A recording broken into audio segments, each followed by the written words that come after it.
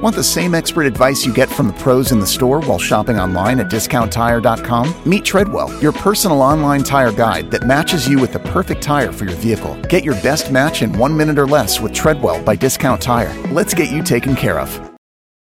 This is the story of the one. As a maintenance engineer, he hears things differently. To the untrained ear, everything on his shop floor might sound fine, but he can hear gears grinding or a belt slipping. So he steps in to fix the problem at hand before it gets out of hand. And he knows Grainger's got the right product he needs to get the job done, which is music to his ears. Call, click Grainger.com, or just stop by. Grainger, for the ones who get it done.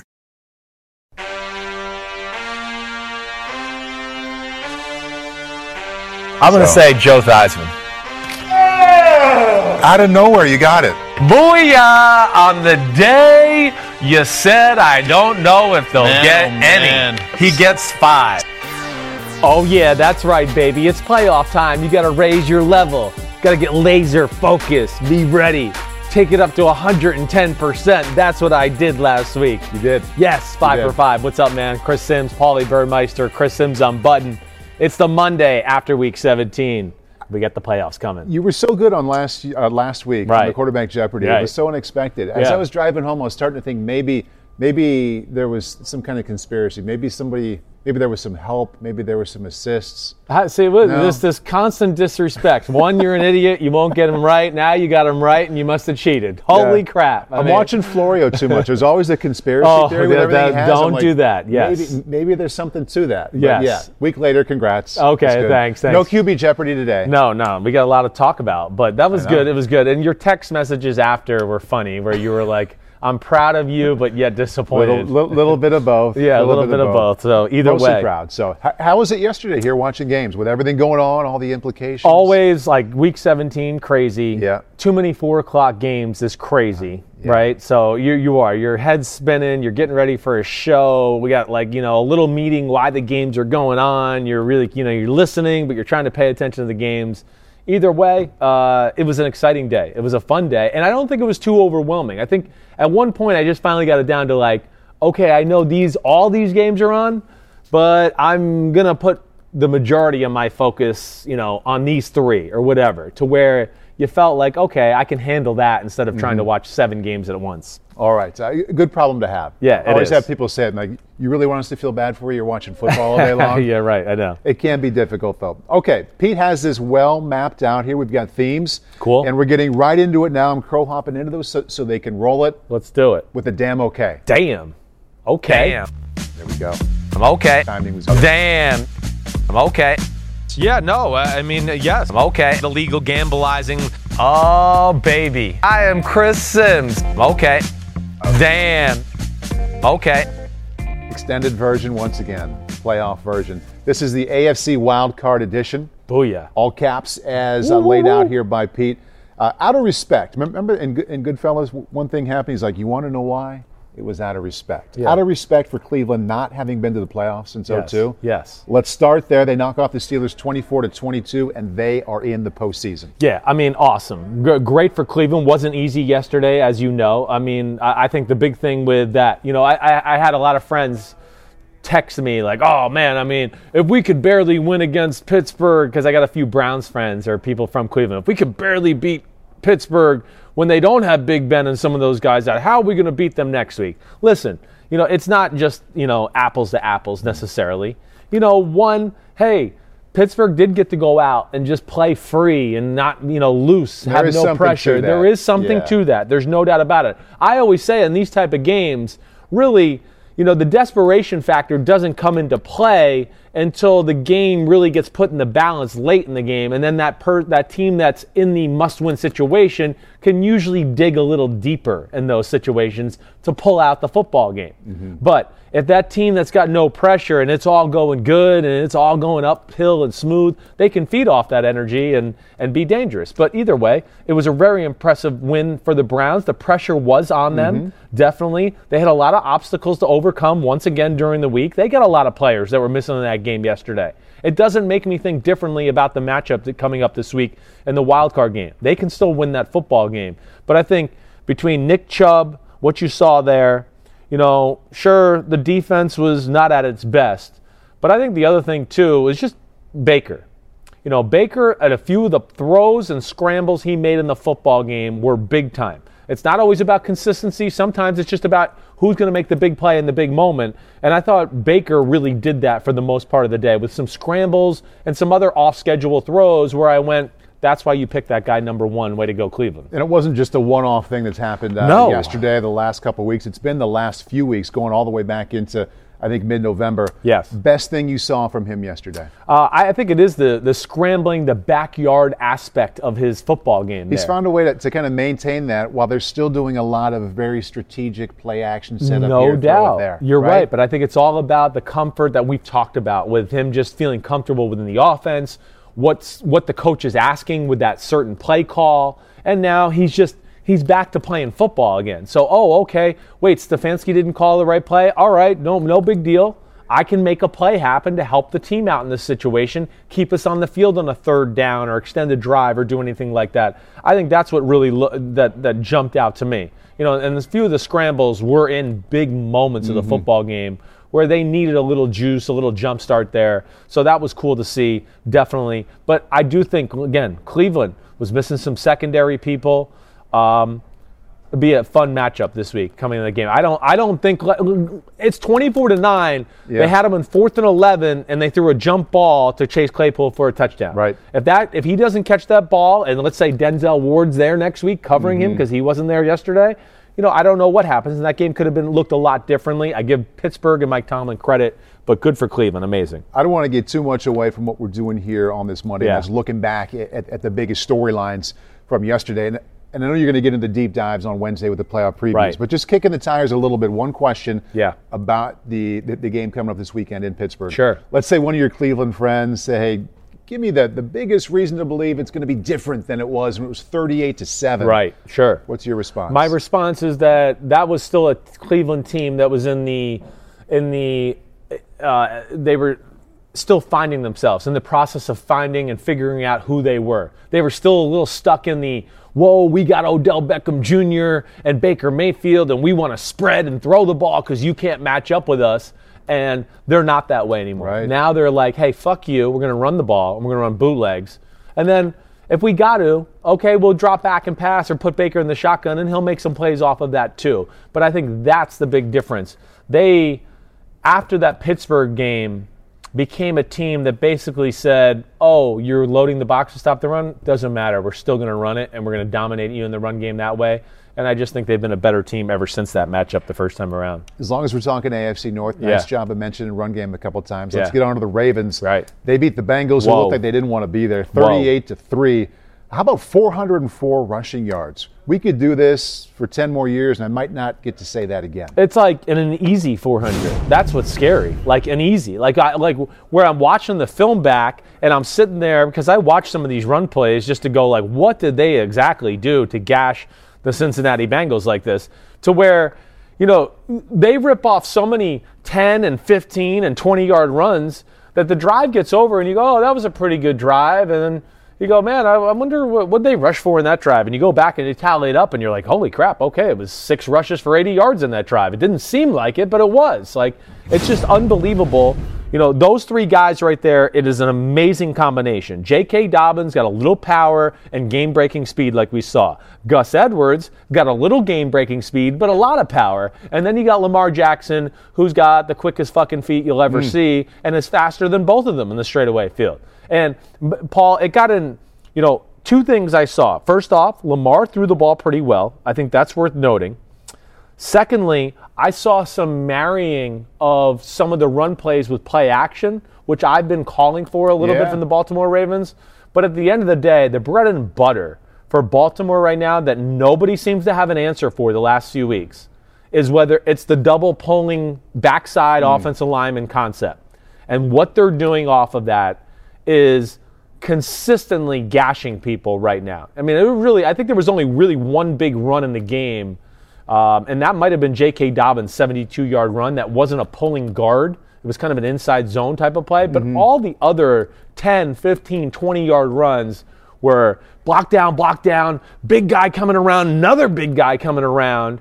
And then there's either Lamar or the tailback following them. Right. And what they always do, and we've talked about this, is they have a great changeup in, okay, if you overplay that, then somebody will keep it out the back door.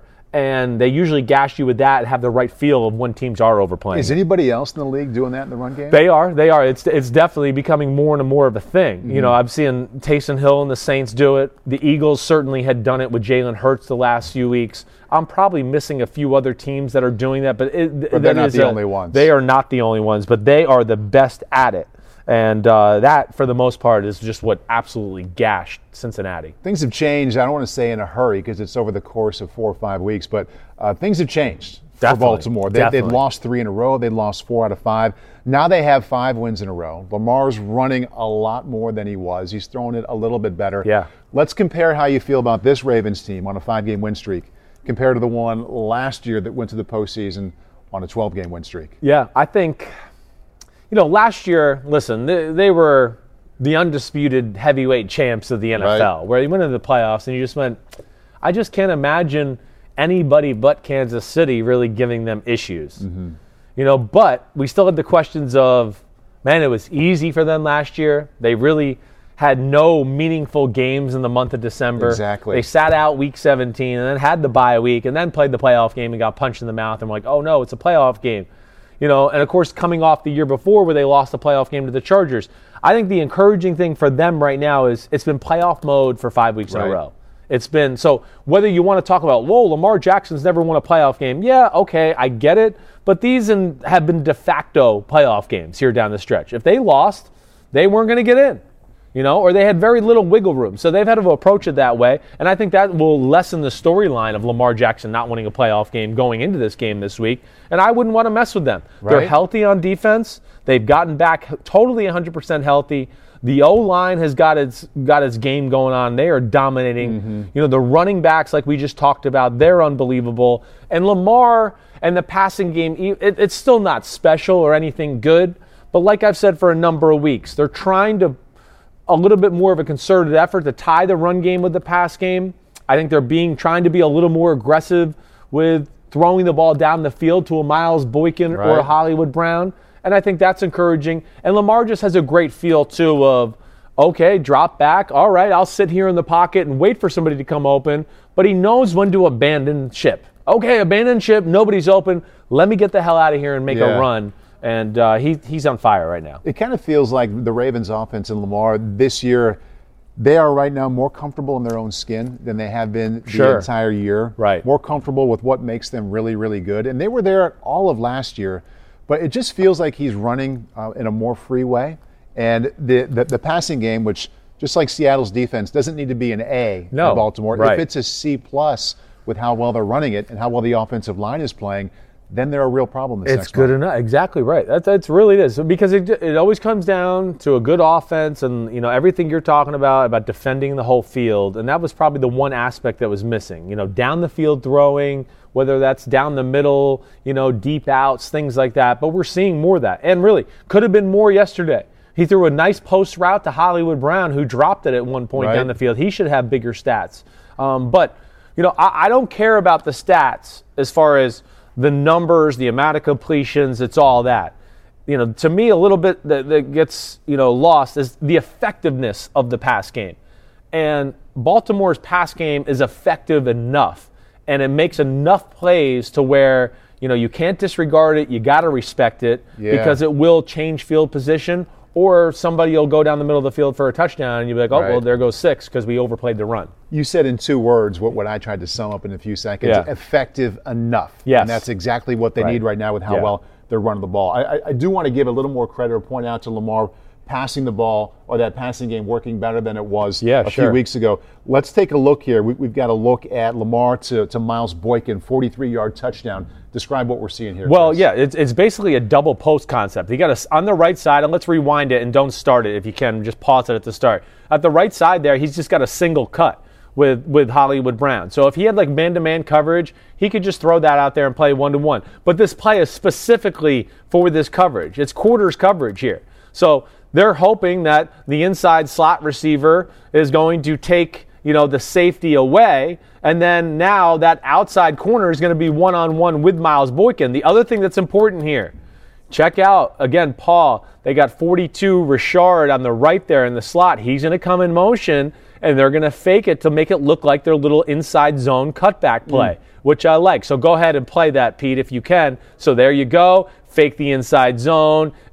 He looks down the middle of the field, which I believe was Mark Andrews. He gets the safety and everybody to follow him a little bit, just enough to where he can then go, oh, I got Miles Boykin deep one-on-one against this corner here. And Von Bell by that time is 2 out of position and chasing. And this is really not Von Bell's fault. It's the perfect play versus the perfect coverage and a defense that's trying to play 2 deep safeties, but cover 4 is also a little bit of a, hey, it's too deep, but we're going to let our safeties come downhill and be aggressive to stop the run too, and they just got caught. Ravens win big 38-3. They'll take on the Titans. We'll talk more about the Titans here in a little bit. That game coming up Sunday. It's the early game in Nashville. Moving on to Buffalo and their victory over the Dolphins.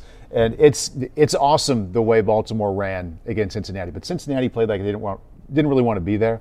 Miami had the number 1 scoring defense in the league. They had to win to get in the playoffs, and Buffalo goes for 56 points.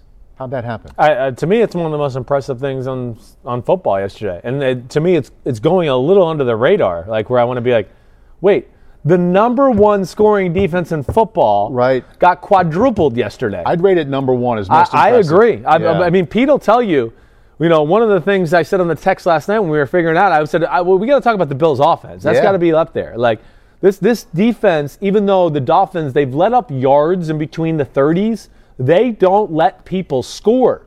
And this, to me, is just where, hey, guys, the Bills are hot as hell. Yeah. There's just no other way to say it.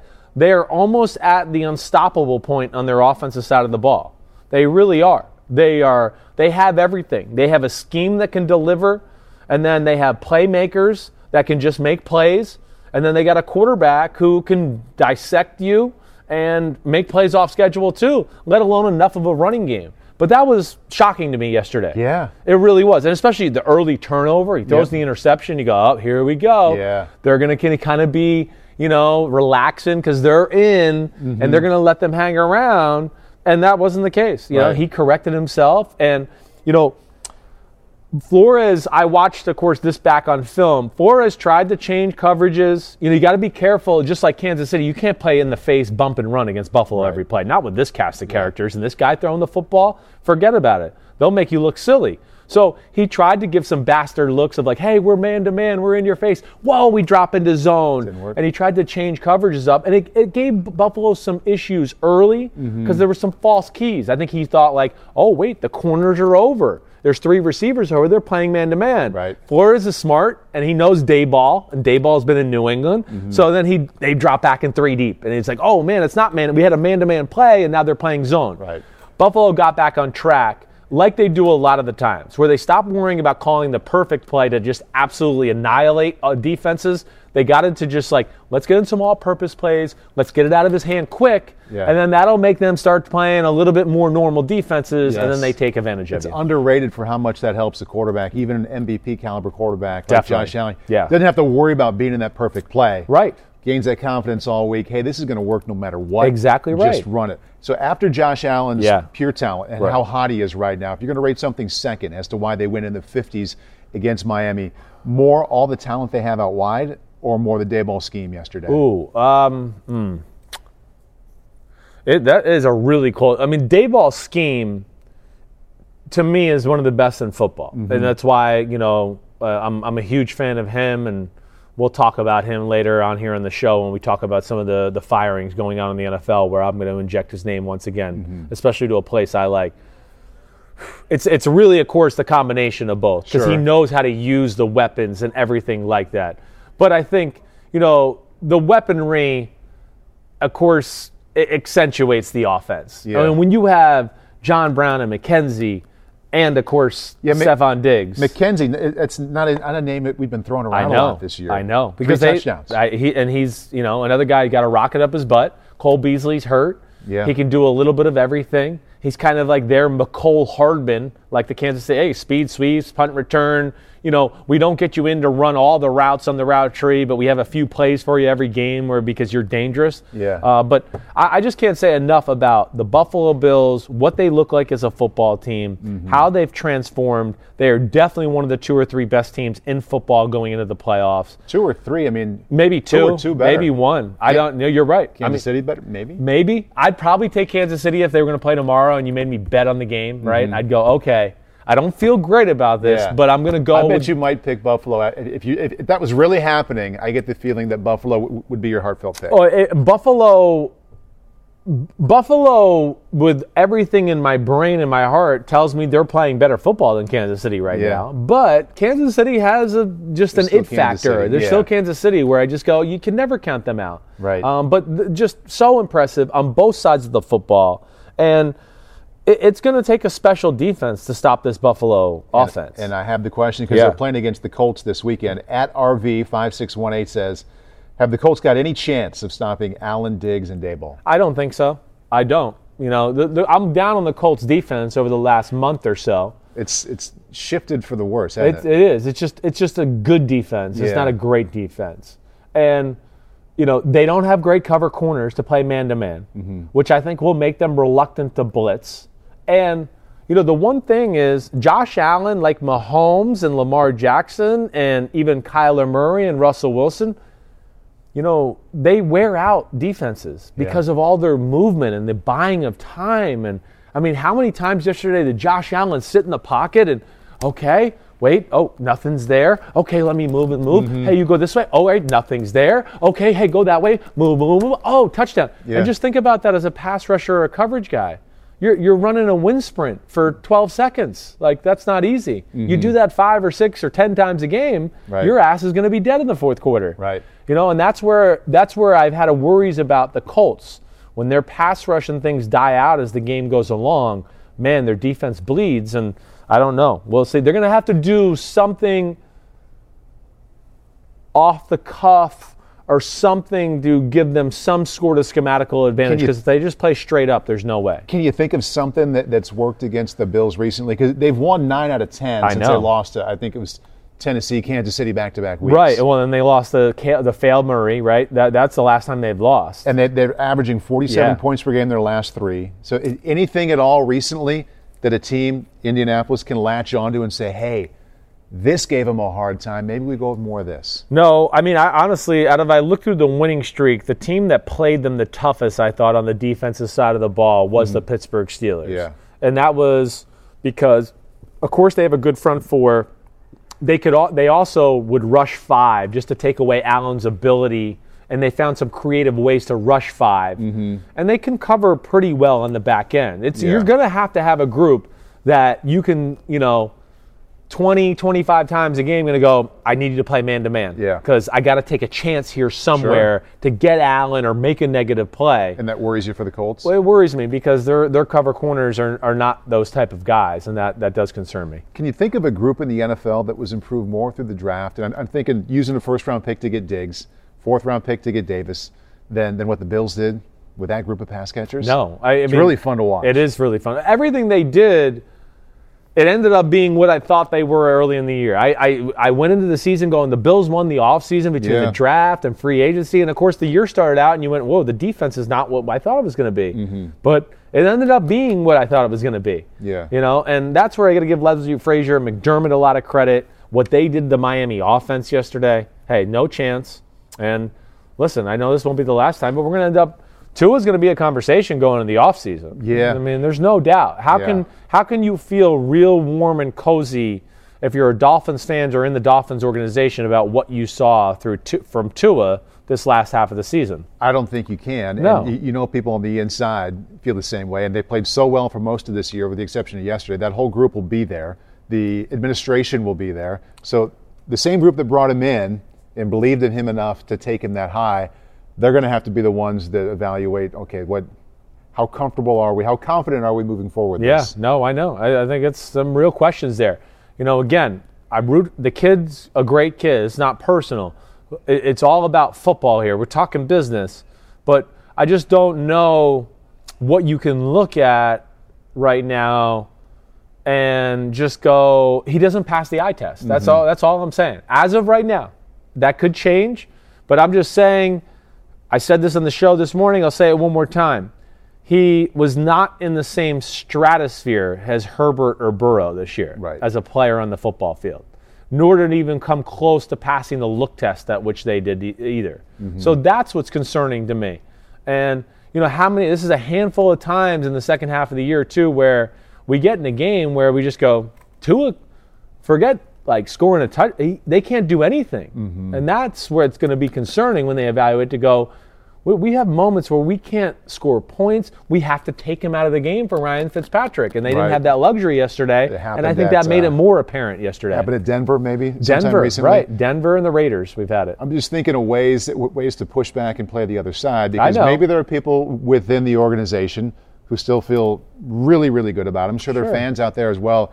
If you wanted to say, hey, they were in this position in Miami to win on the last game and you're in. So he was a part of that. He took care of the ball pretty well. He definitely did. His efficiency was pretty good. He can be developed. And it is a small sample size. Exactly right. I don't want to rush to judgment. I'm not. I'm just trying to be real with you about, I think there's going to be those conversations that go on in the organization. And I think that stigma is going to be over his head this whole offseason until he kind of proves us wrong. But it's not the end of the line or anything like that. Yes, we're still in a developmental phase. And, again, the other thing, as great as it is from coming from Alabama, where you get taught and coached by a pro and all those things, there is a problem sometimes from coming from Alabama too. The game was so easy that now you're like, wait, I'm not used to this. We usually it's 42-0 in the third quarter. I have to make a tight throw in the fourth. And I just called their game this weekend and watched the guy who's filling in for him or took over for him, Mac Jones. And they're doing okay on offense. Yeah. It was a little bit of a hint last year when he came in and the offense did miss a beat. But he's really, really, really good. That offense is clicking along, maybe even a little better than it did. I know last year with him. And I think it's tough too that this was his last game, and you have Josh Allen, who's also a young quarterback. You look at that, and you're like, boy, is he 10 starts away from looking that good? Right. Or as good as Joe Burrow looked this year, or Justin Herbert. Herbert throwing lasers around yesterday. It doesn't just live in a bubble. I think all those comparisons are going to come in too. No, I agreed. So we'll see where that goes. Interesting storyline. The bottom line is, Buffalo's on fire. Yes. They're one of the best teams in football. And it is going to take a special defense, in my opinion, to slow this group down right now, or a really special offense just to go, okay, we'll get in the shootout, and we think we can do that. And I think there's only one in football that can do that right now. We talked a little bit about the Indy defense. We'll hit their offense here in just a little bit. Time to take it up to 100, presented by Head and Shoulders. And actually, it's a little bit misleading because it's not just 100, it's 200 and also 2,000 total. Derrick Henry, 34 carries, 250 rushing yards, a couple of touchdowns in the win at Houston. Crazy. Yeah, crazy. I mean, hello, Hall of Fame. Yeah. Derrick Henry, we'll see you in, 15 years. Okay, it's like official, and it's just like, hello. Are we going to be one of the 3 greatest running backs of all time, the 5 greatest running backs of all time? It's legendary status. In line with that first player to lead the NFL in rushing back-to-back seasons.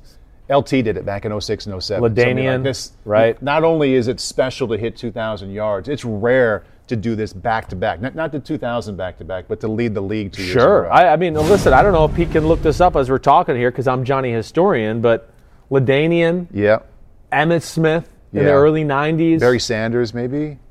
Maybe. I think he might have had one later in his career. I think you're right, like 96, 97. He's looking. Right. I think Earl Campbell in the 70s and Jim Brown. And that's all. It's a very short list in the history of football. Edgerrin James. Yeah. There's a good one. Okay. Barry Sanders, 96, 97. Barry Sanders, yeah. Emmett did it 3 years in a row. Okay. Wow. That's shocking. Okay. And Eric Dickerson, Earl Campbell, right? OJ. Okay, so there you go. So that's welcome to the Hall of Fame. Incredible company. Yeah, welcome to the Hall of Fame. Yeah. Annihilation. The thing I'm amazed by with them up front, it's never like, I'm never like, well, that was an interesting game design run play. Right. It's the same 3 run plays almost every time. Yeah. And it just doesn't matter. First off, his vision is off the charts. When I watch a game back, The whole year, I could probably tell you like 2 or 3 plays where I go, why did he cut that way?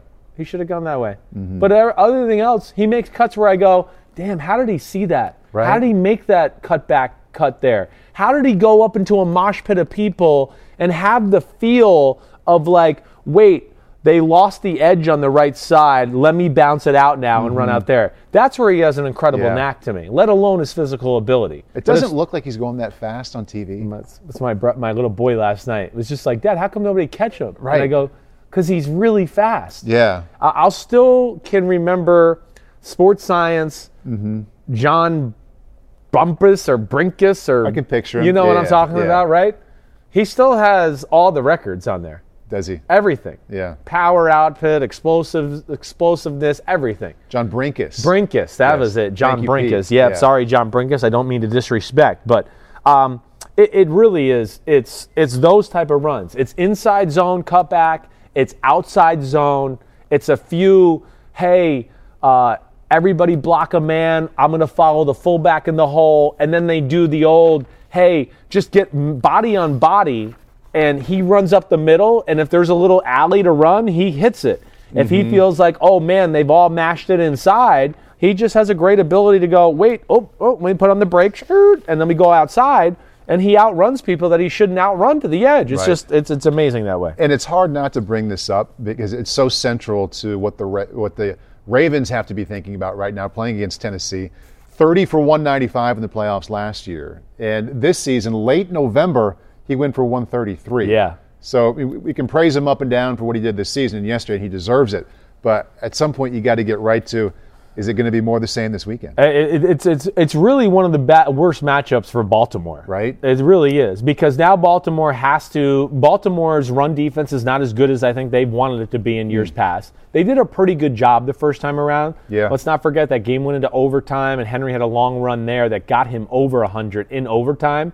But regardless, you're still got to worry about stopping Henry, and now you're leaving yourself on an island with A.J. Brown and Corey Davis, which is scary. And they're good at taking shots, this team. Yeah. So that's where it's going to be interesting to watch as we go along. Plus, here's the other thing with Tennessee. And this just tells you where they're a little different from last year to this year, Paul. It's 31-28. Yeah. It's 4th and 11 on the 38-yard line. Yeah. They go for it, up by 3. That just tells you how bad Mike Vrabel thinks his defense is. That he's just going, Deshaun Watson's going to score. Yeah. So we might as well just try to score. Yeah. And not waste too much time, because if they get the ball back, okay, great, they'll go down and score, then we can get it back and have time. Right. I mean, that's where it's got. Their defense is so freaking bad right now. It is unbelievable. But their offense, as we know, is special. You bring up Deshaun Watson. Let's have a little mini after the real damn okay about Deshaun. B. Will 1990 says, damn okay Deshaun Watson with all the issues he endured this year. Still led the league in passing yards. I mean, worth the price of admission. Worth the price of admission. Bad team, right? Definitely. One of the 5 or 6 best quarterbacks in football. No doubt. I don't give a shit if they went 0 for 16 this year. He kept them in every football game.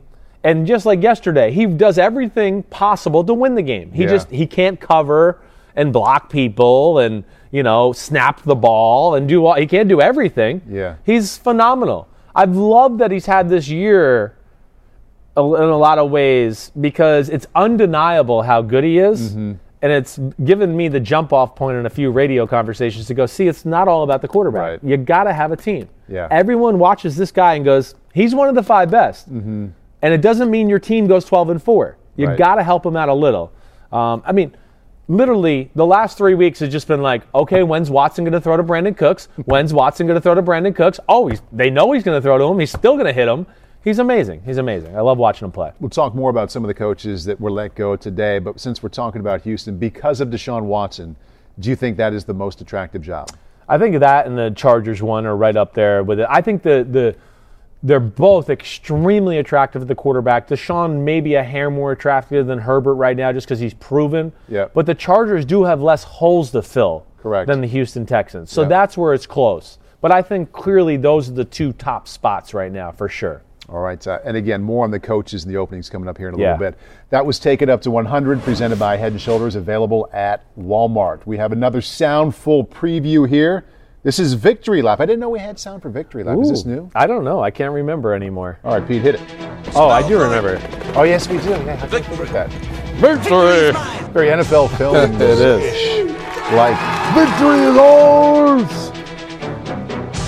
All right, Rookies Edition. Pete's leading us down the rookie path. Okay. Colts 28, Jags 14, so Indianapolis is in. We talked about the game against Buffalo a little bit. But the rookie hook here, obviously, Jonathan Taylor, 30 carries for 253. My man. Right there with Derrick Henry. Yeah, I mean, he's got some special traits. You know, again, he's on fire here as of late. They're playing certain points of games here, the right style of football. They need to run the football. We've talked about this a lot. He's a special game-breaking runner. He was great yesterday. They had some cool game design runs, but again, you see the power combination, speed combination this kid has. I mean, he can fly. You know, there's you know, that's why he ran 4.39. But, you know, just yes, a specimen, but I think the biggest thing that jumps off to me again for maybe like the third, fourth week in a row where I just go, when the Colts play through the run and play through Jonathan Taylor, they're a much more dangerous team than we play with, Phillip Rivers patting the ball in the pocket, just we're waiting for a disaster to happen. That is the biggest thing. They got to continue to play this way. We've talked about their defense not being as dominant.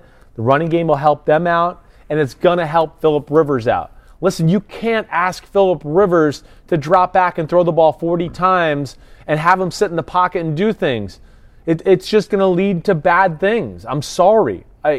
He has his limitations at this point of his career. There's still a lot of good, and they can win with him. But what we've seen throughout the year is when you have to rely on him and just him, it can be dicey. Yeah. And that's where it gets scary. And that's where they hit a lull in the football game. Right. They hit a little lull at every point of the game here recently where I just think they get a little too cute and a little too pass happy. Yeah. Where I just don't go, I want to go, wait, we've been running the ball, and now we came out and we've thrown the ball 3 straight plays, or we ran the ball once for a first down, and now we throw the ball 4 straight plays after that, or whatever, and you just go, I don't get that. And Pete just told me, say that one more time, Pete, about what Jonathan Taylor's done. Last 7 games, only Derrick Henry has more rushing yards, than Jonathan Taylor. And I think back to when Phillip Rivers has been at his best. I've thought about how you kind of described it and how they need to have more Jonathan Taylor to make him better. Remember that big win against the Packers? I mean, that was maybe their signature win. I think so. Along with beating Tennessee. Right. He had 22 carries in that win against the Packers. And thinking back on it, it just felt like the right mix to make what's really good about Phillip still even better. Yeah, it helps Phillip in the fact that it delivers him some easier completions because you got to play different on defense. It opens up the play action pass game again where he can just play action, boom, read it, throw it. You know, it leads to easy short completions when they do that. You know, that's one of the things I wrote. I just wrote, like with the Colts, it should be simple. Run the ball, play action pass, quick throws. That's when they're at their best. That's when Rivers is at his best. When he starts patting the ball in the pocket, trouble's coming. It's coming. And you know, and again, his arm in those situations is not going to make big throws. Just like yesterday, it's 20-14, and you go, okay, here they go. They're going to mount a drive. He's got a post route to T.Y. Hilton. He's wide open. It's a touchdown. It's just the ball hangs in the air forever. The backside corner comes from way far away to intercept it. Because the ball hangs in the air, it was probably about 2 or 3 yards shorter than where you'd like it to be. And that's where I think it just gets a little scary to me. This is where, like, to your point, they're in a little win streak right now, and they play better when they play through the run. They've won 4 of the last 5. Even though it feels to me like in the AFC, they're the team being talked about the least by far. Yes. You look at the other teams that are in from the AFC, storylines everywhere, and you get to Indy, and people there's just not a lot of buzz about it. No, I agreed. I think the big thing is, you know, there's not one dominant area of their football team anymore that excites everybody. Yeah. So that to me, where I thought maybe the defense was that like week 8 or 9, right? It was that kind of fizzled away, and now you go, okay, so there's a lot of good on the team, but is there anything great? And then, you blow a lead to Pittsburgh, who is struggling, and you get blown out at home against the Tennessee Titans, and that'll lead people to go, you're good, but we don't think you're that good. And you have to play at Buffalo. And you got to play the hottest team in football right now. Right. Okay. Rookies edition They better run the ball, though. Right? This week especially. Hey, the guy's hot. And, they're hot, and they have... You keep it away from Josh Allen. Right. They got a really good interior offensive line. I know they're missing Costanzo, but everything else is the same. And they're damn good. They need to play. That's their bread and butter. Sorry. Justin Jefferson. No, it's okay. We transition here to the NFC North. Vikings beat the Lions 37-35. Another big game for Jefferson out of LSU, 9 for 133. I just... Almost, I don't want to say expected, but I mean, we've seen this before. It's almost is expected. Yeah. I mean, it's almost, I feel like every week it's around this number in the stat line, and it's never like just a bunch of chump catches or bullcrap catches. Right. It's everything down the field, route running, contested catches. I can't sit here and lie to you and tell you that I watched a lot of this football game yesterday. I mean, sorry, Minnesota and Detroit. There was no meaning, and I had other games that were more important to watch. I had better things to do. But I will say I give a lot of credit. Zimmer, Kirk Cousins, that offense had a pretty special year. I think it ended up as a top 5 offense in football. Jefferson's second most yards all time for a rookie? I mean, wow. That's insane. Receiving yards. Yeah. I mean, and he's got it all. They found themselves a superstar there that they can build around in the pass game. Pete, that was behind who? One more time? Bill Groman. Wow. 1960 Good Oilers. Old Bill Groman. I'm a history buff, but I don't know that one. I'm sorry. The Oilers were wearing those silver helmets with the old logo on it. They did, right. Way back when. Okay, way to go, Justin Jefferson. Another Justin Herbert, 302, 3 touchdowns, no picks. Exactly what we've seen pretty much all season from him. It is. Again, same kind of thing here. I'm not going to sit here and lie to the Chargers Nation and tell you I was glued to the TV, all right? But they did beat the Chiefs by 17. A compromised Chiefs team. Well, and every time I turned around, it was just, another perfect throw by Justin Herbert that was flying through the air. I mean, that's all I can really say. The guy never loses control of the football. He can throw the ball with power through coverages where defenders are like, well, he's not going to make this throw, or he can't get this in there. Whoa, he got it in there. He can throw over the defense. And listen, that's a rare thing. This is something like my dad talks about a lot. This is really his thing, where he can throw. He's so big, he throws over the D-line. So there again, where we go, size is overrated and all that. Okay, yeah, it can be overrated, but there is a skill to it that's a precious skill. And he can have, like yesterday, there's a few times he's got people all up in his chest and stuff, and he can raise his arm up and still go, huh, and throw the ball 15 yards, and you just go, man, like I know that doesn't look sexy to everybody, but me as Johnny quarterback, I go, right? That's like not that easy. Right. And the smaller quarterback wouldn't have been able to do that. And I'm not trying to disrespect the smaller quarterback. It's just This is one of his attributes. There's quarterbacks who are 6 feet-ish, Drew, Russell Wilson. Right. They can find lanes. But they can't do what Herbert does. That. Throwing over the defensive line. Throwing over the defense, people all around him. Right. I mean, Brady can do that, and Brady was phenomenal in his prime because he'd hang in there and take the shot, whatever. But yeah, it's kind of a rare thing in this day and age in the NFL because of like what you said. Even the bigger quarterbacks this day and age look for lanes. They don't look to throw over the top as much as they used to. Around any corner, within every battle, and with the dawn of each new day, the threat of the unexpected, the unpredictable, and the unrelenting lies in wait. But Marines will always be there. They are the constant in the chaos. No matter the battlefield, Marines adapt to win, defeating every shifting threat, protecting our nation's future. The few, the proud, the Marines. The longest field goal ever attempted is 76 yards. The longest field goal ever missed? Also 76 yards. Why bring this up? Because knowing your limits matters, both when you're kicking a field goal and when you gamble. Betting more than you're comfortable with is like trying a 70-yard field goal. It probably won't go well. So set a limit when you gamble and stick to it. Want more helpful tips like this? Go to keepitfunohio.com for games, quizzes, and lots of ways to keep your gambling from getting out of hand. 1, 2, 3, 4. Those are numbers, but you already knew that. If you want to know what number you're going to pay each month for your car, use Kelley Blue Book My Wallet on AutoTrader. They're really good at numbers. AutoTrader. Thinking about Justin Herbert, that brings us to the unfortunate part, Black Monday. Not a lot of surprises here. We kind of knew what was coming with the coaches being fired. Anthony Lynn of the Chargers, he's out. Doug Marrone with the Jaguars is out. And Adam Gase fired by the Jets as well. So Chargers, Jaguars, Jets. Quarterback issues with all of them except for the Chargers. They have Justin Herbert. But if you take the Jaguars job, you got the number 1 pick. You can get Trevor Lawrence if you would like. The Jets have the number 2 pick. Which of those 3 jobs would you like to have the most? I want the Chargers job. I mean, you know, again, Trevor Lawrence, I'm a huge fan. Mm-hmm. I'm not going to sit here and tell you right now that I think he's definitely going to be better than Justin Herbert. I don't know that. They're very similar people, you know, and head start on one of the questions I'm getting at you as soon as the Super Bowl is over. You have Herbert and Burrow and Lawrence in the same class. How would you rank them? I know. You can just think about it now. Yeah, well, I want to evaluate. But you're right. I'm sure I will. But because it might be third. Well, because it might be. I mean, there's no joke. I don't know where that goes. It's going to be interesting. Trevor Lawrence is awesome. We know that.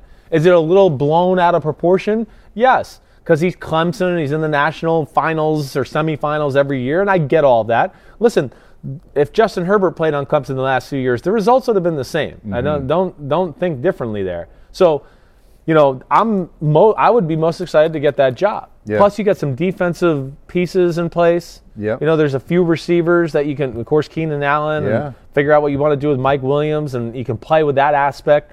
You know, so I think there's a lot of positives there. But we know what Herbert is already. And I think Trevor Lawrence will be a superstar. I think he's very similar to Herbert. I think Herbert's a hair better thrower than Trevor Lawrence. I think Trevor Lawrence is a better athlete than Justin Herbert. That's how I kind of view it. And not to say either one is too far behind in either category there. Right. But Herbert is so special that I sit here and go, Chargers, start the arms race. Yeah. Go all in on offense in L.A. and steal the show and sign receivers and go Kansas City in the division on Kansas City. And go get who is your head coach. And I want to say, get it, Brian Daboll. Listen, I love Eric Bieniemy. I love him, and he has to be a head coach this year. I'm not a fan of let's take a coach from one of our rivals and now bring him into our division. Like, tell me when in the history that's really worked. We're going to copy the team in our division, and now we're going to one-up them with one of the guys that learned from the guy over there. I don't see that. I don't know. But you also have all that knowledge that he has of the team you're chasing. I'm going to go with the teacher to win those matchups, though, more times than not. The teacher taught the pupil, and I just trust that more. I wouldn't mess with that. Yeah. I don't know. Maybe it's my Bill Parcells to Hanley. What the hell is Ray Hanley? Yeah. Where I want to go. Ask your dad about that. Yeah, right. It's not the greatest. I don't like that in-division thing. To me, I would go Daboll, Chargers.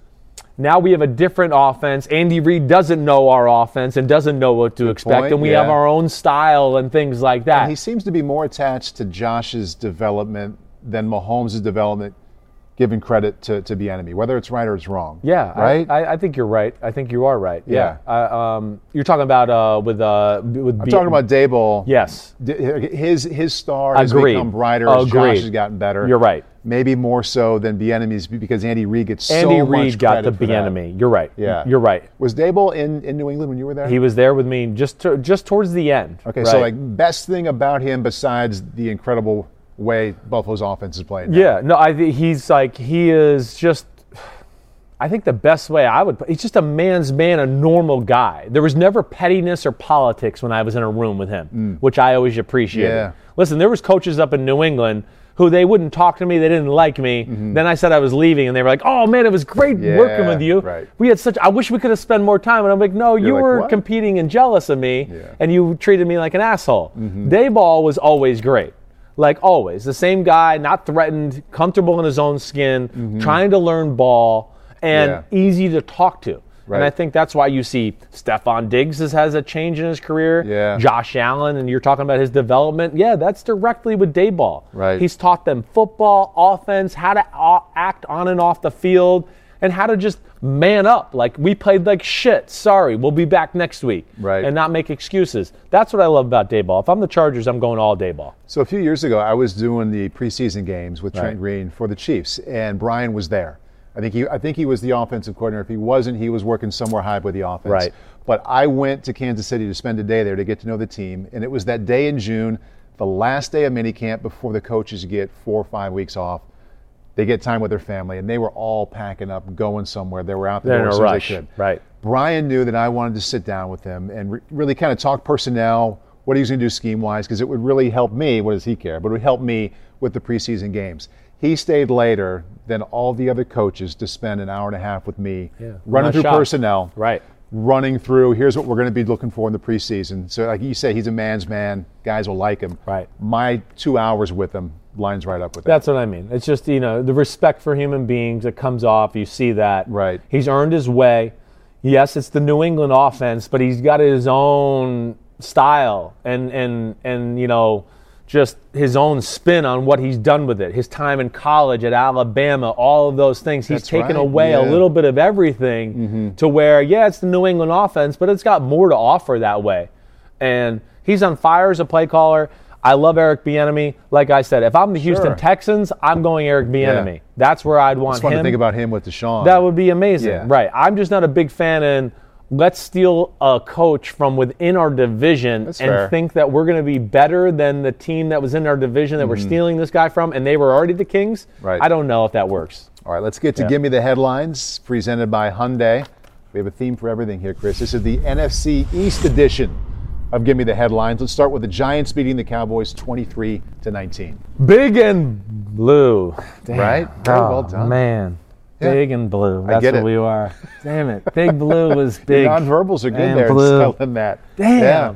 Almost. It was almost an awesome Sunday for those guys, It really was. It was fun to watch at 1 o'clock. It really was. I enjoyed it. It was great to root for the Giants in a meaningful game like that. Yeah. Especially against the Cowboys, all of that. Yeah. Really were the better team on the field throughout yesterday. It was giant mistakes that let the Cowboys hang around. I mean, Daniel Jones and Gallman mess up a handoff. Yeah.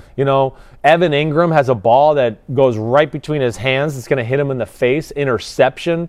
But again, Giants, I know it's 6-10 and it's nothing to write home about. But I'm excited about the direction the Giants are going in. End of the season was much better than the beginning and middle. That's something to feel good about. I think so, definitely. And Daniel Jones made some big plays yesterday, playing through, hurt, made some big throws to Slayton and Dante Pettis. But the story of the day was the defense. And a little bit of what we talked about. The defensive line. Leonard Williams. Leonard Williams, 3 sacks. They're going to have to show him the money for sure. And again, this is why, lately, I really think football is going this way with the Giants and their defensive approach. It's for games like yesterday. It's going to show true. I think size is about to become more of a factor in the NFL once again. We're seeing the ground and pound approach on the offensive side of the ball. And when you have some of these high-octane offenses like the Cowboys yesterday, that's why I took the Giants to win the game. I just thought they're big dudes up front. Again, they're 300 across. It's 305, it's 340, it's 315, and then it's 305 again across the board. I thought maybe they could handle the run game by themselves, and then they could play too deep and stop the pass game and all those Cowboys receivers. And they were really the star of the day because Zeke never got going. Right. They continued to be able to play coverage and not worry about getting on an island against those wide receivers. And that D-line really helped them win the football game. I know what the topic is going to be coming out of Philly here. Washington beats the Eagles 20-14. I'm curious what your specific headline is going to be as it relates to the number one topic there. Tanks for the memories. No H? Nope. Just tanks. Tanks for the memories, because that was the first time we have gotten to witness a real live national tanking in the NFL. And then that's my reaction too. We don't see many firsts, but that was the first time you're watching. You're oh my gosh, this is actually happening. It's happening. This is what we're watching. Yeah. And then it becomes, what was it for? Was it just for the draft picks? Is there something in the quarterback dynamic there with Jalen Hurts and Carson Wentz that came into play? Was it the head coach? Was it the front office? Does somebody in the front office hate the Giants that much? Like, what do you think? Yeah, I don't think it's that. I mean, I'm sure they hate the Giants. So the Giants thing is off the table. I don't think that that's Okay. that. That to me would be a little petty, like to. I agree. But I know, but It you would have never to know. come from on high. You're right. Okay, The NFL. let's remove that. There's plenty of petty people. So then in the NFL. Yes. Yeah. So let's remove that. We Right. have the allure of the draft picks, Right. moving from 9 to 6. We have, and I don't think this is being talked about quite as much. We don't know what's going on with Carson Wentz and who supports him and who doesn't. Jalen Hurts, who supports him, who doesn't. Maybe there was something there playing a big factor too. Well, okay. First, I think the last two things I think are true. This is kind of what I hit on a little bit this morning with Florio. Like, first off, hey, first round picks, top 10 picks, they have value. I mean, they're real assets. And every pick that goes up has a little bit more value as far as the assets that would be needed to get to that spot. It's an easier way to go from 9 to 6 than it would be to give up a bunch of draft picks and players. Well, definitely. I mean, in a lot of ways. So here's the dilemma, and this is really the big conversation. You know, a lot of teams don't want to do those type of games because they don't want to start to infuse we're losing. Right. They don't want to have that.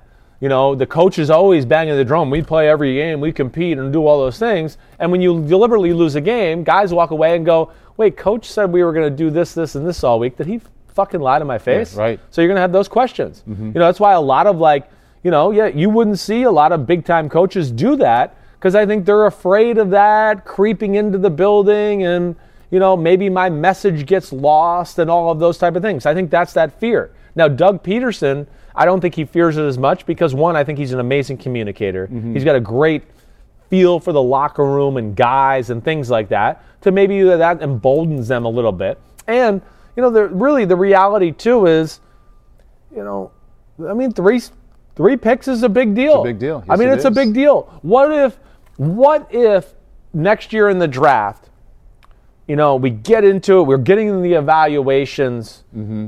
and let's just say the Eagles need a big-time defensive end, right? And you're sitting here and we're doing the draft, and I'm going, man, this defensive end he's like Chase Young. People are sleeping on him. Mm-hmm. So he's definitely going in the top 5 or 7 in the draft. It's going somewhere in there. Right. I mean, what if Philadelphia's sitting there going, man, we need a defensive end so badly, which they do, actually. Yeah. So that's why I'm throwing it out there. And now you go, oh, he went at number 7 and we're number 9. Right. Why? To win the fucking Washington game, week 17? Right. Is that worth it? Yeah. So they're playing the long play. I'm not mad at Philadelphia for what they did. They got to do what's best for them. I think people are just shocked that they actually saw it. It's because it's the first time in NFL history we're Right. seeing it. It was in a national televised game. Right. And it was a game that meant something for multiple teams. Right. So it was like, whoa, I can't believe it. And it pissed me off sitting there as a viewer. My little boy, Philip, he fucking Upset. flipped. Yeah. You know, he's rooting for the Giants. Yeah. Oh, fucking What was Eagles. your explanation in the moment about it? When he looked at Dad and said, what the hell's going on? I told him about the draft picks first. I didn't even get into the Jalen Hurts thing because I think first off, now to go to that, I just told him about the draft picks. I just said that they don't care. I said I think they want to have a higher draft pick. That's what they're worried about. Yeah. Now, I do think the quarterback thing had something to do with this.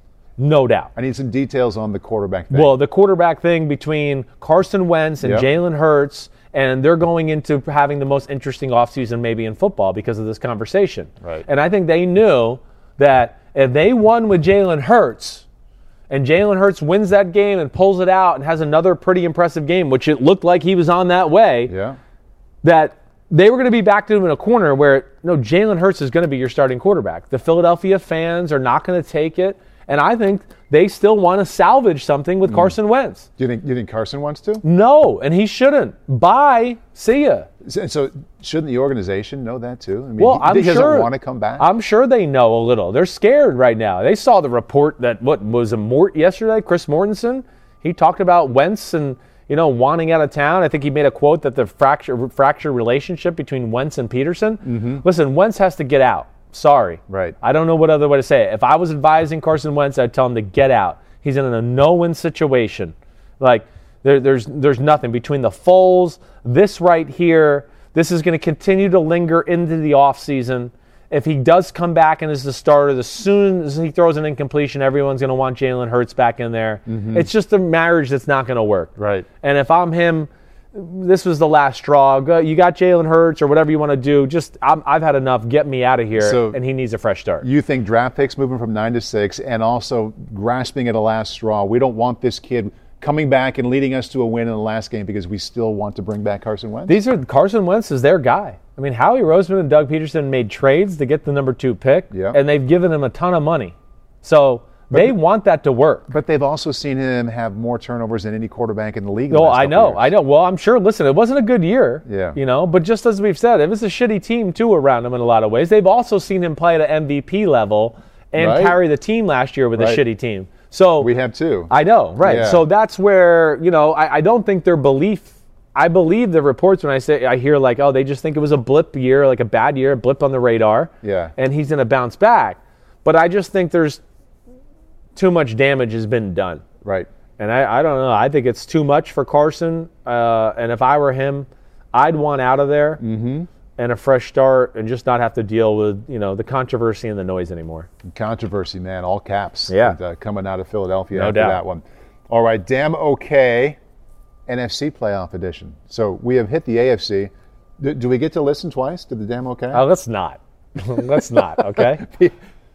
All right, okay. Thank you. That's 2 votes against it. Tom Brady. Yeah. Buccaneers beat the Falcons 44-27. Boy, a month ago, we're wondering if this team is going to even come close to the playoffs. And now, who's better in the NFC? Green Bay? That's it. Maybe. That's it. And that's like a maybe. I don't even okay, I'd probably take Green Bay today if they had if you made me bet on who comes out. But I think the Buccaneers are in the conversation for one of the best teams in football. And the damn okay is specifically to Tom Brady. Because damn. Holy crap. Yeah. Well, it's amazing. The comfort, the way the offense looks. I can really sit here and go, I don't know. Other than Buffalo, I think this might be the most explosive offense in football the last 4 or 5 weeks. Wow. And I know Kansas City's right there in that conversation too. Right. But, it's every game, every quarter right now where you're just going, Brady bomb to Gronk, Brady bomb to Evans, Brady bomb to A. Brown, midfield to downfield. Right. Since the bye week in early December, they've won 4 in a row. Remember how bad they were before the bye week? They lost 3 out of 4. The 38-3 debacle against New Orleans was in there. Right. But in this 4-game win streak, Chris, they've gone 26, 31, 47, and 44 points. Yeah, their offenses, they got it. It's one of the best offenses in football. They have figured out how to play with him. He's comfortable. They're protecting him unbelievable. He's throwing the ball as well as he's ever had in his life. And the crazy thing is, like, he has that scramble to the right throw to Antonio Brown, where I don't think he was throwing to Antonio Brown. So he's throwing to Scotty Miller in the back of the end zone, who's also going to catch it. So it wasn't like it was a bad throw. He had him. I think we have that. We got that play. Okay. But yeah, go ahead. Yeah. So all right, here we go. You'll see Brady first off scrambles out to the right. All right. You see Scotty Miller in the back of the end zone. He is throwing to him, but Antonio Brown, who's running the first of the 2 posts there. He kind of is in the area and sees the ball, and he just goes, attacks it, and gets it. I think the most impressive thing, though, is Brady runs better now than he did in 2013. He's moving around in a different way this past month. He's not like a gangly deer anymore. Yeah. Like, he's actually got coordination and a little bit of explosive nature in his movements. At 43, that's supposed to go the other way. I know. It's amazing. It's amazing what he's doing, the level he's playing. They're dangerous as hell. I don't worry about their offense one bit. I do worry about their defense. Which part of it? All of it. I just think moving the ball has just been too easy. They can't rush the passer quite the way I thought. They have moments of their secondary making plays, but, man, they have moments, too, where they get diced up and everything there, too. So it is going to be about Brady and that offense winning games for them and continuing to put pressure on the opposing teams. They got some pretty good news about Mike Evans today. Remember, he dropped that touchdown, looked like, ooh. Yes. You fear the worst about that knee. No ligament damage, so they're hopeful that he can play this weekend, too. They need him. We know that. He's a special football player. He's a red zone nightmare. He's a game plan changer nightmare for the opposing defense. How about this? First player to hit 1,000 yards in 7 consecutive seasons. Yeah. Or each of his first 7 seasons. That's amazing. I know. He's one of the most underrated great quarterbacks, great wide receivers of our era. Yeah. There's just 6'5", 225, ran 4.37, been down on a team that hasn't got a lot of national attention. Right. But has been one of the 5 best receivers in football probably for the last 4 years and is continuing that. So it's Buccaneers and the Washington football team on NBC Saturday night at 8:15. Should be a good one. I know you'll be here watching all of it. Yep. Jalen Ramsey also showing up on the NFC. Damn okay. Rams knock off the Cardinals 18-7, and he was up against DeAndre Hopkins a lot. Best corner in football in 2020 was Jalen Ramsey for me. I know Xavier Howard had the interceptions and all of those things. We have the route tree here. Take a peek there. Yeah, let's check it out. Well, first off, that's one thing that's concerning. Again, as we talk about Arizona, it's limited. Does he go to the other side of the field ever? That just shows like you. Yeah. That Arizona's offense has to grow. Okay? All right? And then this guy's a freak. I don't know. It just, hey, cover DeAndre Hopkins, cover DK Metcalf, shut them down. It's okay, no big deal. They're just 2 of the freakier guys on the planet. Oh, okay. Nope. Jalen Ramsey got it all. He's got the physicality at the line of scrimmage, the straight-ahead speed to where he doesn't have to overrun to keep up with those guys. Because when he does put on the brakes, he can do that. He's a phenomenal tackler. He brings attitude to their defense, which I love. He's one of the best players in the game. They're getting their return on their investment there for sure. Shadowed Hopkins on 21 of the 28 routes, and he had 2 catches for 28 yards, 7 targets in that time. Big time. Big time. They quite arguably have the best defensive lineman and the best secondary player in football in the same damn team. Right. Yeah. Any quarterback comments you want to make about either one of the teams there? Well, it was Strugglesville there early on. It was. Strevler, good athlete. I see the talent. He's got a little pop in his arm. Man, that interception pick 6 was huge. Wow. That was the backbreaker. They were kind of in control of the game, and you felt like, okay, this is going to go down to the end, and they have a little momentum, and let's see how this goes. They're in field goal range. Little blitz off the edge, and I just don't know what he was thinking or throwing there to the right. It was so bad, it was hard to tell. It's hard to tell. Yeah. It's like, did the receiver run the wrong route? Did he just have a brain fart or did he just panic? I don't know, but that was the game-changing moment. Wolford, I'll say, after the pick on the first pass play, did some good things. I'm not going to say I'm blown away by what he did, but he showed he can execute the offense. He showed he's a pretty good athlete. Really, his running was the biggest thing he did in the game. Moving the chains, helping them do some things like that. And, after that, first interception, he took care of the ball and threw some good balls here and there. So, not pretty, but the Rams are a run and a defensive football team. Mm-hmm. And if they got to play with Wolford again this week, that's okay. They can beat Seattle Seahawks with John Wolford. I do believe that. In Seattle. I do. It won't be easy. Mm-hmm. It ain't going to be easy either way. Goff, Wolford, right. Jim Everett, whatever they want to bring back, it ain't going to be easy. Right. But yes, with the style of play and how they match up with Seattle, I do believe they can do that. Yeah, Rams Seahawks, the sandwich game there on Saturday. Yeah. 4:40 on Saturday afternoon. Okay, Aaron Rodgers and the Packers lock up the number 1 seed. They beat the Bears 35-16. Did he lock up the MVP? Of course he did. Josh Allen, Patrick Mahomes, Derrick Henry. I do think, of course, all of them deserve to be there in that conversation. I think with the way the year ended, I'd probably go Rodgers 1, Allen 2. I would. Allen ended the year on fire and making more wow plays maybe than anybody in football. Derrick Henry, we know how good that was. But when you just talk about consistent greatness, execution, wow factor, week in and week out, I think Rodgers was the man this year in football. He had the caused me to ignore family moments there yesterday because he was 8 for 8, then 9 for 9. And 10 for 10. I'm going to stay here. He was 10 for 10. Right. And then he would have stayed perfect. He had the perfect post pass thrown, and it was dropped. Can you believe that? No, Can you believe that? Yeah. So we were getting, I knew he was 10 for 10 at half, and I'm going, oh, man, Rodgers on fire. He's got the MVP. Yeah. And we're sitting there, and now we're getting ready. I come back out. I think I got my suit on or whatever, and I look at the screen, and I see that throw. Yeah. And someone goes, that was his first incompletion. And I was like, what? Yeah. I was like, that was his first throw of the half right there and all that. That was unbelievable. But Chicago took some chances yesterday. Yes. They knew they had to. Yeah. With the way Rodgers is playing, they're running the ball. You know, if you remember the first Valdez-Scantling touchdown right up the middle. That's what I've got on my mind. It's him versus Denny Trevathan.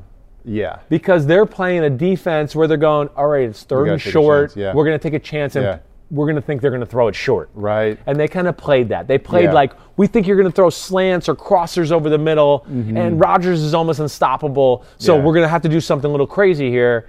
And Rodgers is too fucking smart and was like, wait, exactly. But you're man-to-man with him, zoom, I'll touchdown. take that. Right. I think he doesn't get enough credit because he's so gifted and his numbers are so good. Yeah. It's easy to talk about the other things, and it's easy to fault the Bears. I think a lot of people are saying, like, how could you put a linebacker on that inside slot receiver?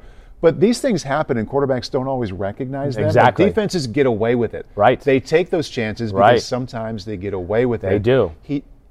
Forget about the talent. He doesn't let the defense get away with Very that bad rarely. decision. Right? You're right. Very rarely does he let you get away with I'm going to roll the dice type coverage to where I might not cover this guy because I don't think you'll really notice it, and I'm doing something so crazy back here that you wouldn't think we would do something like that. Right. And you're right. He never misses those opportunities. I mean, how many times did you have a film session? I'm not like pointing at you in your career. I had the same thing in my very pedestrian career. But how many times the next day were you watching and be like, how did I not see that? I know, right. Why did I not see that the linebacker was on my best receiver? But it happens. It does. Just not to him. It does. You know, and that's what it takes sometimes to beat those type of teams when they're on fire with that quarterback. Listen, the week before, we talked about Atlanta did that to Kansas City a few times, where I think if they played again, they would tear Atlanta up. But they did some stuff where it's like, wait, they can't bring that blitz and then not cover that guy. That's not sound. That doesn't make sense. My coach never told me a defense to do that. But they roll a dice on a quarterback like that.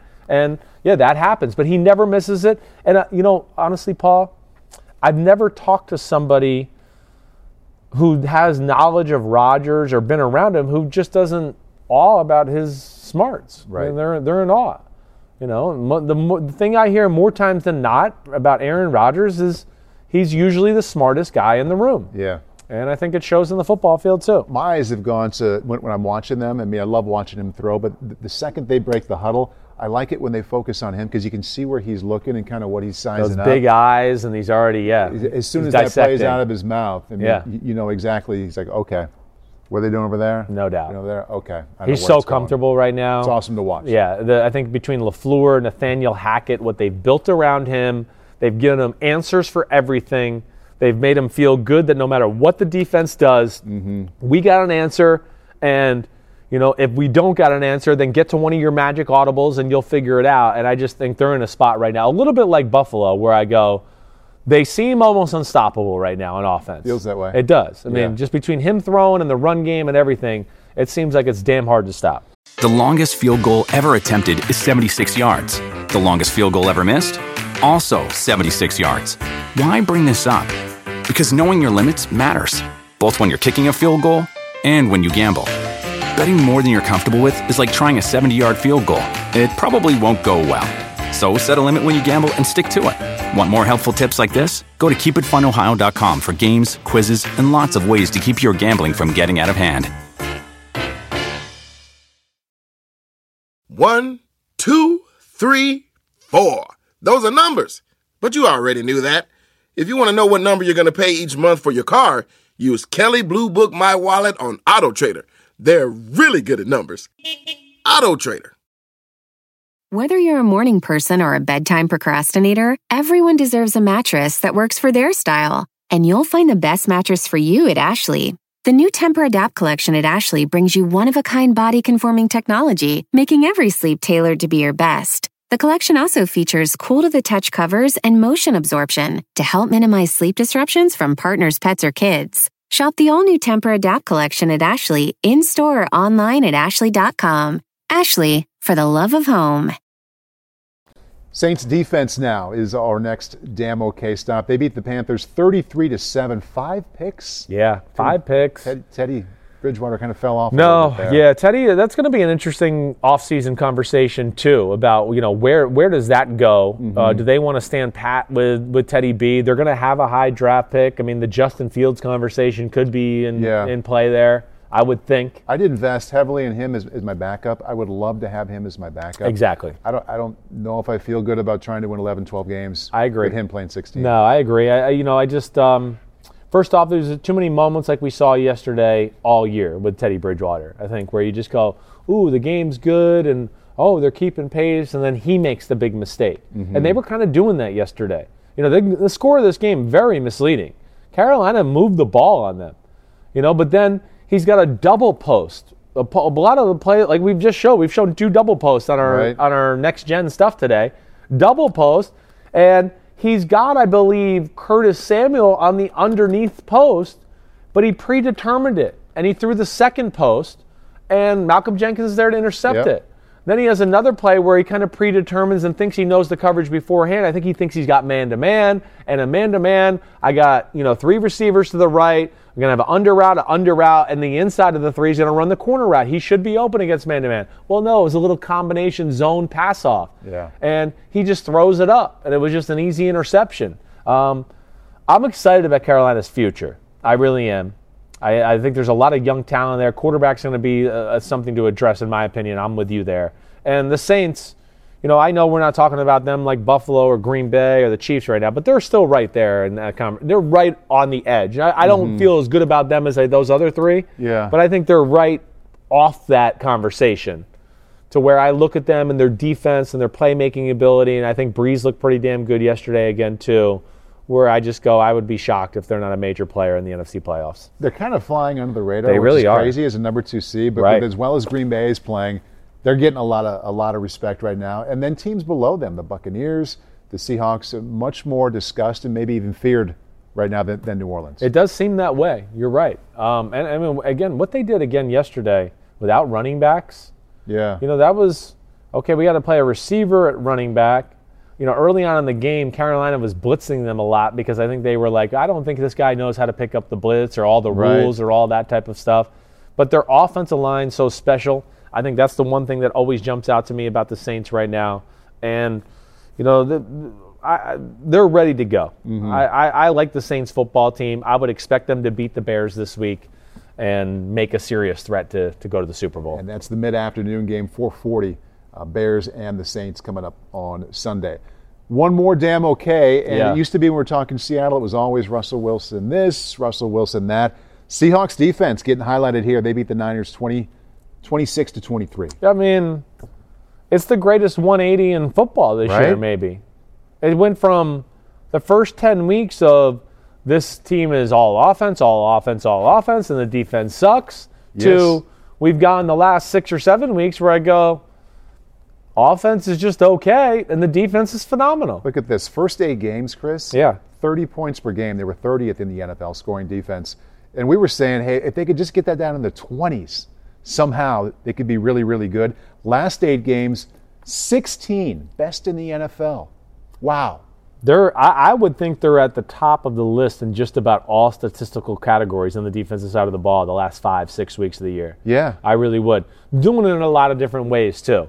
I mean, really, great disguises, great feel for when to take a chance. They've gotten really good at what I call the blitz change thing, where to me this is this is the best thing I think I see really good defenses do. Just where, hey, it's a lot of people at the line of scrimmage. We end up rushing 4, but it looked like we were going to rush 6 or 7, and 2 dropped and 2 blitzed, and doing that to where it's just giving them enough of a schematical advantage, let alone their health here, and the addition, Jamal Adams getting better, and Carlos Dunlap to where they're dominant, and they have times yesterday where they just whooped the crap out of the 49ers, and they're on their offense, on the offensive side of the ball there. Pete Carroll's a defensive guy, so he had a lot to do with that turnaround, going from really the worst to one of the best, if not the best. And NFC Coach of the Year, you look at him, you look at Bruce Arians, how they've come out of the late bye to play so well at the end of the year, and obviously Matt LaFleur Which one do you like best there in the NFC? So let's say that again. LaFleur, who else? So I've got on this list, LaFleur, right. Bruce Arians I think should be on there because they've come out of that bye week where they were struggling so much in November to be playing their best football right now, and also Pete Carroll. So those three in the NFC. I got to go with LaFleur. What did you talk about? Just NFC. I'm sorry, Coach I was of the thinking. year. I would Just probably NFC. go with LaFleur. Okay. I mean, that's a tough one. I mean, they're all awesome. Mm-hmm. I mean, Ron Rivera could probably be in that list too. Yeah. I know it's really, I think, one of the most competitive years ever for Coach of the Year. Yeah. I mean, because even if you just think of total, you just go, well, I mean, we're not even thinking about AFC. I know Sean McDermott and Mike Tomlin and all he's done and all that. I'm going to go with LaFleur though. Mm-hmm. I am. LaFleur to me is the most underappreciated coach in football. You know, is that because just Aaron's talent is so good? I think so, but that's also why where I want to just go to like self-correct everybody a little bit is like, but remember, this is the thing we're scared of when he was first hired. I was scared. Can he handle Rodgers? Can he handle the personality, the microscope you're under in Green Bay, right? Yeah. All of those type of things. But I think it's shown you he has tremendous people skills. And he doesn't have too much of an ego. That's the biggest thing to me, where he doesn't have to be like, no, it's my offense. I'm the play caller. He's perfectly fine. Fine. Rodgers, give him all the credit. That's cool. And he has Aaron Rodgers' respect. And he definitely does. And that's half the battle. Not automatic. No, you're right. Because I think that he's proven to Rodgers, like we just talked about with the Nathaniel Hackett thing, where they're like, these guys are fucking smart. They know ball. So I can learn something from them, and it makes us a better football team. But LaFleur, I think, is the most underrated, underappreciated 26-6 coach I've ever seen in my life. 26-6. That's insane. Right? It's insane. It really is. And I just can't say enough about him. He deserves a lot of credit. Pete Carroll's phenomenal. He's another guy that, he probably should have won this award a few other times altogether. Right. But them getting the defense together. And again, that game was scary yesterday. They were losing 16-6 in the fourth quarter. It's a heck of a battle. This is where I worry about them. It's become a little too Russell-centric in Seattle. It's kind of how they've won the last couple of years, though. I know, but it's just I don't know if they can get to the Super Bowl that way or win the Super Bowl. It can't just be, always about him just buying time and making a play and making the perfect throw on one-on-one coverage. It's just too much for me at times. There's got to be some more there to help the offense and just make it look a little easier.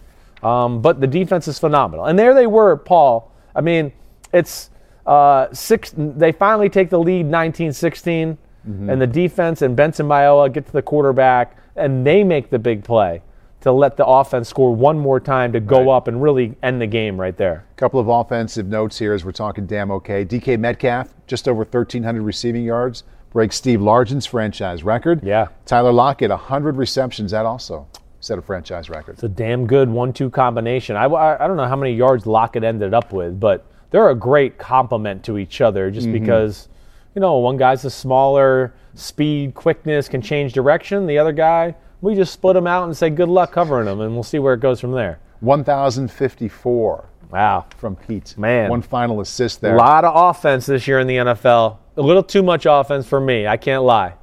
Too much offense. It would be more fun with a little more defense, wouldn't it? We set records and points. We're seeing 40-plus touchdown passes. I mean, it was a little too easy this year, no doubt. Completely agree. Yeah. That's going to bring our Monday to a close. We tried to kind of jump around and hit the big topics, the games that matter the most, as opposed to the normal deep dive on a few games that we would do on a Monday. I tried to keep it all to Sunday, but we did a little peeking ahead. That's all right. That was good. We got to. That's what's coming up. Right now. Yeah, and that's what we're going to continue to do. We're going to figure out what we'll do for the Wednesday podcast. So I'm going to do some deep dives into these games, especially the teams that are playoff bound, just to break down some things I like or didn't like and start to look at some interesting angles about the matchups coming up Sunday. I think that's where we should go. If you're listening to Chris Sims Unbuttoned, send in the questions. That's all I'm going to start doing. Tomorrow, we'll get done with Pro Football Talk. I'm going to sit down, start watching film and breaking down these matchups. I might send one in too. Yeah, cool. Please do. Please do. And tell me, that I don't know this or you won't get this trivia or blah, blah, blah. But either way, we're there. Playoffs, baby. Week 17. Happy New Year to everybody out there. Paulie B. Good to see you. You're the man. Thanks for coming in. I know you had a long week, lots of work. All good. Want to be. You're a grinder. It's a good thing to be. A grinder. All right. Peace out, everybody. Have a good week. We'll talk to you Wednesday.